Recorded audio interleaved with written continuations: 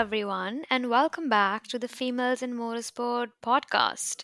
Today, we're doing another edition of Let's Talk About It, where I break down different topics of motorsport and answer some of your questions that you share with us on our Instagram channels. Last week, we did our part one, which was about reintroducing females in motorsport, mainly because we do get a lot of questions about the platform, what our mission is, what our goal is, how you guys can work with us, what events we have coming up, what projects we have coming up. So make sure you have a listen to that if you're interested in learning more about us.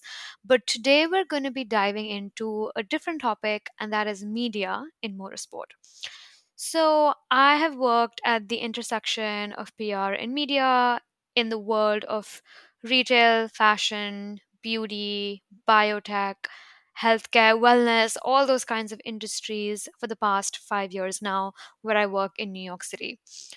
And that has naturally inclined me to learn more about the world of media in Formula One. There is there are a lot of differences, of course, from industry to industry, and so I think it's important to talk about all of those things, and especially because now that there is such fandom in the sport, unfortunately that has led to a lot of misinformation in the sport as well. So of course there's still those trusted media outlets, but there's also a lot of people who are just spreading fake news, whether it's Twitter, TikTok, a lot of news sites as well. Unfortunately, there's a lot of information coming out that's not always corroborated, and we don't really know if it's always true. And then, of course, I think it's also interesting to chat about how you can enter the media space in Formula One, because there's so many of us who really want to learn more about F1. There's so many more of us who want to work in F1, and we always get a lot of questions about this as well. So we're going to dive into a little bit of all of these topics now. And I'm going to start with some of your questions that talk about the representation of women in media. This is a question we got asked a lot when we put the story up on Monday. And a lot of people asked about why we think media is so quote unquote dead set on sexualizing women's interest in anything. How do you think media can help women in motorsport get more recognition? And I think there's a number of things at play here. Number one is that there is a difference in the quantity and quality of the way that female athletes and male athletes have been represented in media always. This has been a constant issue that has been in our society, and F1 is not exempt from that. When it comes to quantity, I don't think you have to look very far. I think you can even look at W Series and F1 Academy. The sheer number of stories and the sheer amount of coverage coming out of F1 Academy versus F1 or any other series that's dominated by men is way lesser, and that was the same case with W Series. It helped a lot when W Series was associated with F1 and became an official support series, but without that, W Series would arguably, in my opinion, not have gotten as much press coverage. So I think with F1 Academy next year being a part of the F1 family in terms of being a support race, I think is going to be really helpful in just getting, the names out there. And I think what's important to realize is that when there's less quantity of press coverage around you, there's obviously going to be less exposure, less people will know your name, and that in turn affects sponsorships. For brands, what they're really looking for when they sponsor you is to make sure that you are able to draw audience in. They want to make sure that they want to be associated with you. They want to tap into your audience. But if you don't have that much information about you out there, then that means you probably don't have that much audience out there. There are some drivers who are taking matters into their own hands and really focusing on their own social media to help get that kind of press coverage for themselves. I think some drivers who are doing that really well are Bianca Bustamante, Lindsay Brewer, Samantha Tan. There's so many people who really managed to get their personality out there, just focusing on their own social channels and get their name out there. And I think it's working really well for them. But in terms of quantity, we do have a problem when it comes to the number of outlets also who want to cover them. F1 Academy, again, for example, and I'm using F1 Academy as an example because it's one of the most recent examples. But apart from females in motorsport and racers behind the helmet, and a few handful of press outlets who covered the first few races or covered the announcement of F1 Academy, there's really been no race coverage around the series. And it's interesting because I understand that there's of course no broadcast coverage happening, which of course eliminates all those broadcast outlets. But what about print media and online media? Because I think, given that there was no broadcast, this should have been a big opportunity for print and online media to capitalize on that and fill that gap for a lot of fans. But unfortunately, we did not see that happen. So sheer number is one thing. Second thing is quality, and this is something that I've talked about before, and a bunch of other content creators and journalists have talked about before, which is gender bland sexism. And this is essentially the way that men and their achievements in sports specifically are covered and talked about is very different from the way that women's sports and women's athletes are covered. Their achievements are always kind of measured against each other rather than in the larger sport. When you talk about male athletes, for example, you'll most likely see men being talked about as, let's say, the most successful athlete in the sport. For women, it's most likely going to be the most successful female athlete in the sport. So I think the same thing happens in motorsport, where you're always talking about racers and drivers in their own pool and never really let them exit that pool and put them in the larger lens of things. And this again also impacts the way that women are talked about and the way the audiences listen to them, and just really doesn't help spark more interest in people to understand why it's important to follow women's sports. And there are some media outlets who are working towards this, and I think The Gist is one of them. The Gist is committed to give equal coverage to men and women and really talk about their achievements in a similar manner. That was a long winded answer, again, I know, but I mean, why I think this is happening is because it's just history and long, long years of sexism. There has been very little interest from media to cover women athletes. I think they have been using the excuse that people just don't want to hear about them, which is inherently untrue. For example, this year, tennis, Coco Gauff's final US Open drew in many more viewers than Djokovic and Medvedev's final did, which I think just tells you more about, it's first of all simply numbers that. People wanted to tune in to that match a lot more because she is, of course, an icon this past year. She's really become a role model for a lot of budding tennis players. So I think it's really important to remember for media that that's really not the case anymore. People really do want to hear about female athletes and their achievements and want to talk about them. And I think soccer in the US is another example. The US soccer team and women used to be a lot more niche, unfortunately, in the media. You really have to dig for information if you wanted to learn anything about them. And it's slowly becoming more and more mainstream. And I think finally people are starting to understand that this is a big area of interest for a lot of people. The next question we have is more related to the career side of things. What is the best degree for a media in motorsport career? This is an interesting one because the simple answer would be to say a journalism degree, right? Of course, and I in my career I work with a lot of journalists and reporters, and I think most of them will tell you that having a journalism degree is of the utmost importance. It's of course very, very essential to really know the ethics behind journalism, the just to hone your craft and all of those things. So definitely getting a degree in journalism communication, I would say, is probably number one. There are many journalists in the paddock right now who've had more non-traditional journalist roots in the industry. I think Will Buxton is one, and he's talked about this times many times before, that he's very grateful that he's able to do all of these things and do what he loves without having that kind of background. Then there are, of course, other journalists like Laura Winter, who has covered many other sports before she came into F1. She has covered rugby before, and she covers a lot of other series apart from F1 now as well. She also is really big into Extreme E, but that was really her background was in sport, and then she transitioned into Formula One, which is really interesting as well because that kind of shows that you don't have to start with F1, especially because in so many countries that are traditionally non F1 countries, it could be hard to find something in Formula One, and it might be a little bit easier to venture into another sport, get some more experience in sports journalism, do a couple of internships, get a job there, and then work your way up to Formula One. I think that would also give you some background into dealing with athletes, talent, asking the right questions, and all those kinds of things that would help set you up for success in a career in Formula One.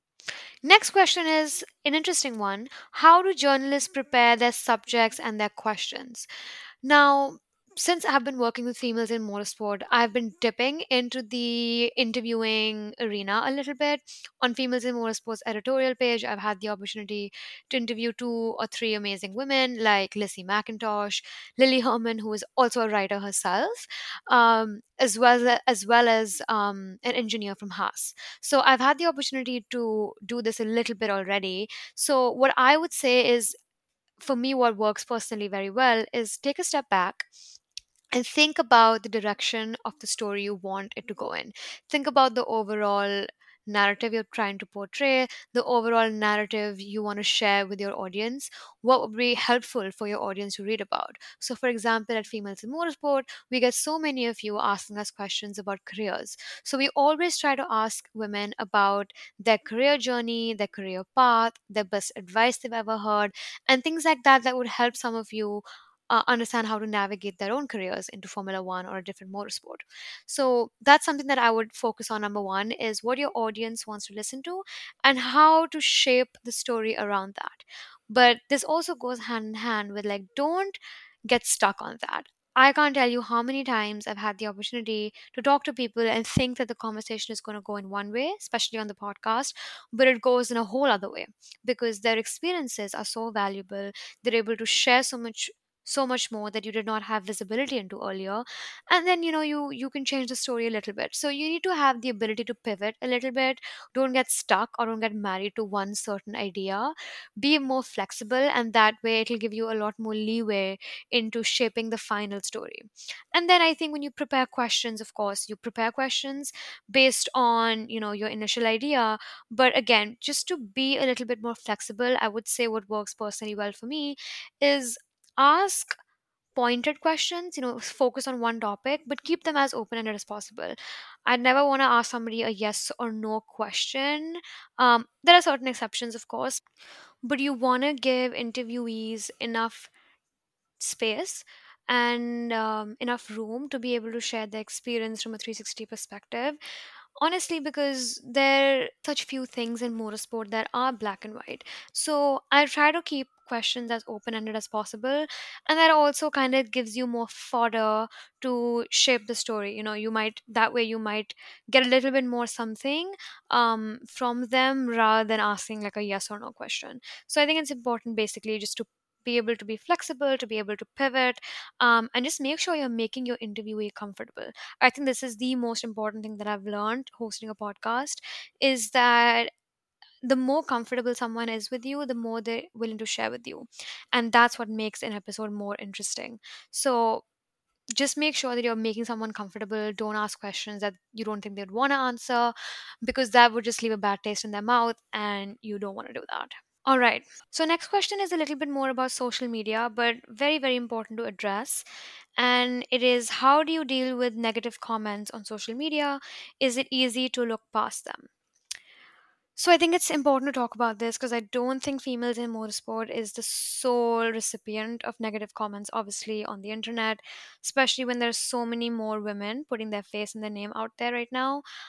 We unfortunately get a lot of negative comments.